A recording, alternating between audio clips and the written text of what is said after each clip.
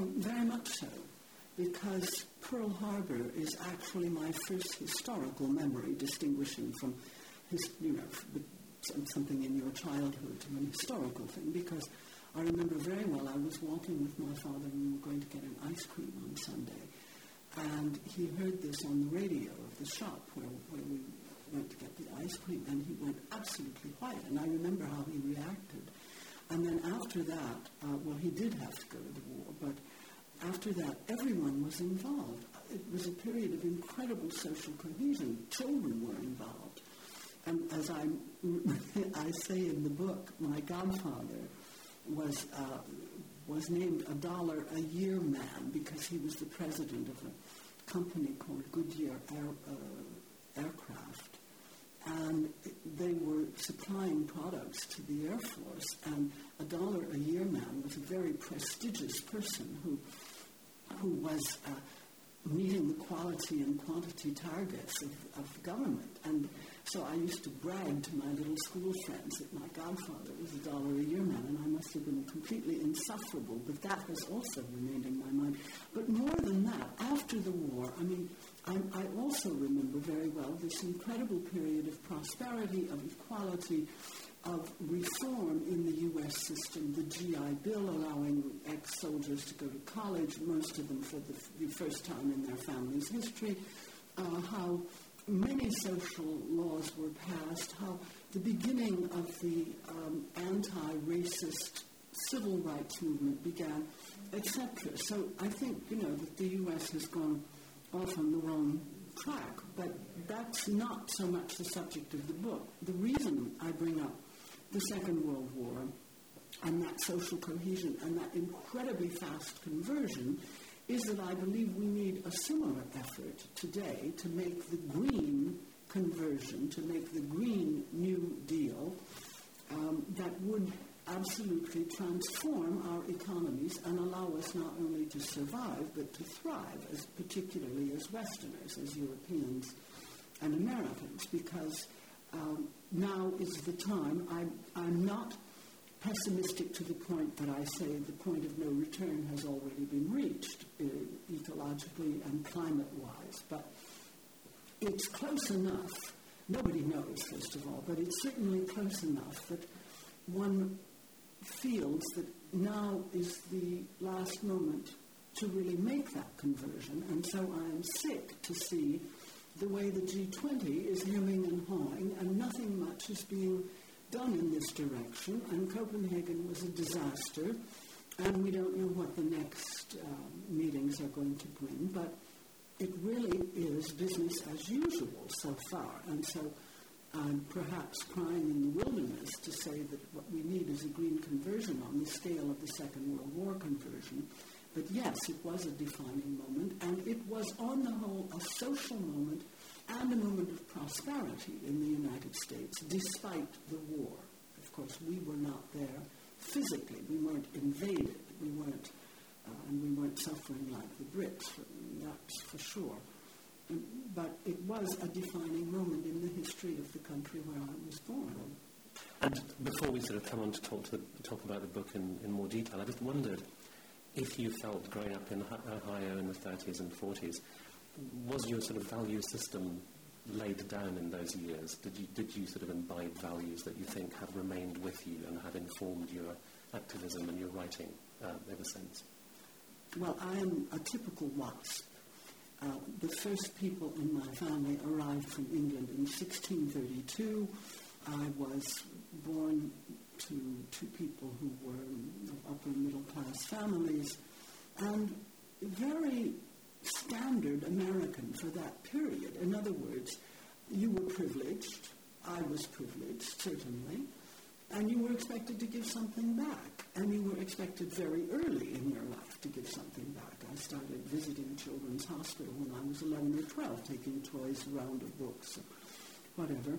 That's what my parents did and their parents did, just as a matter of course, because we were part of the bourgeoisie of this middle-sized city, and these values were simply automatic. In school, I went to camp in the summer, there also, fairness, justice, all of these things which we perhaps didn't call by those names, but considering personal qualities of loyalty, generosity, whatever.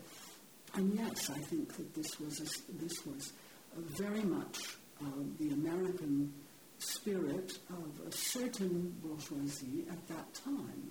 And people can laugh at it now, but it really was also a quite solid foundation, and that has, yes, inspired me, certainly. I think the world can be different, in other words.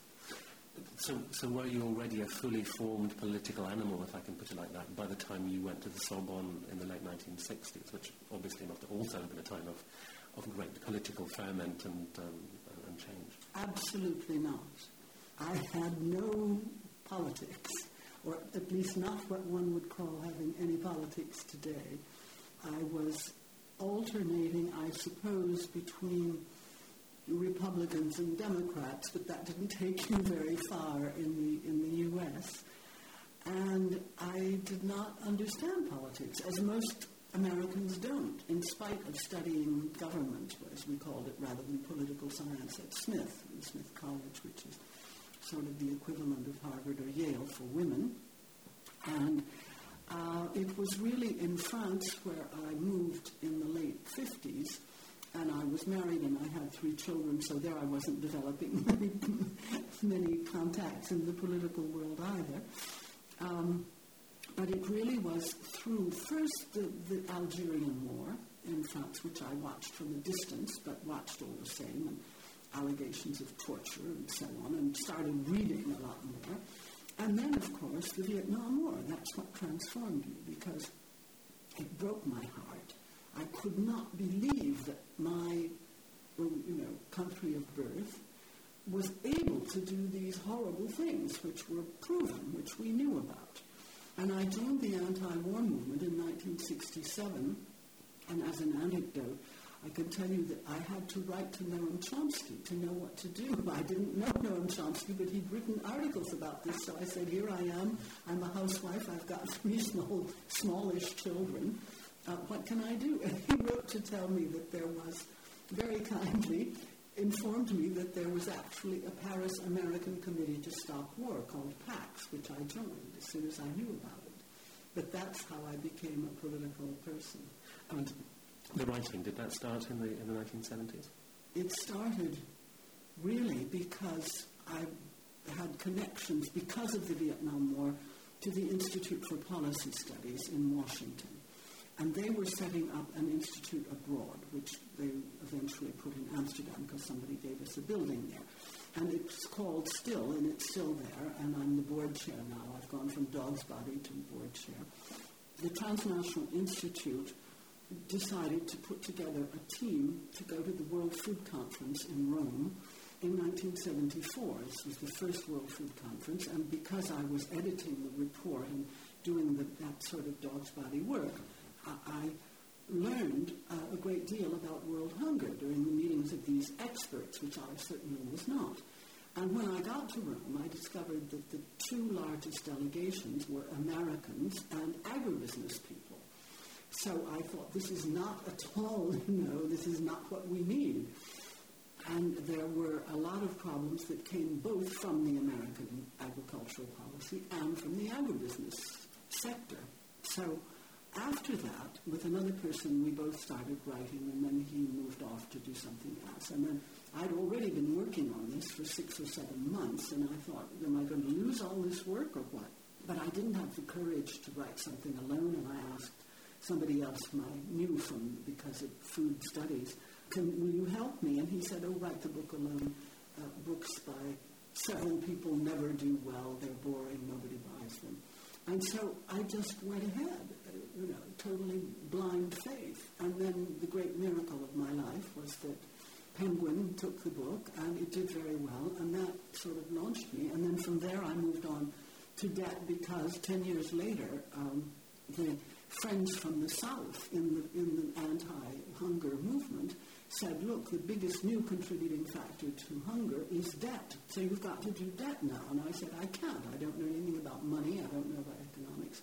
They said, yes, you can learn. You do very well. So I sat down and read and learned and started writing about debt. And then, as you know, one thing leads to another, and here we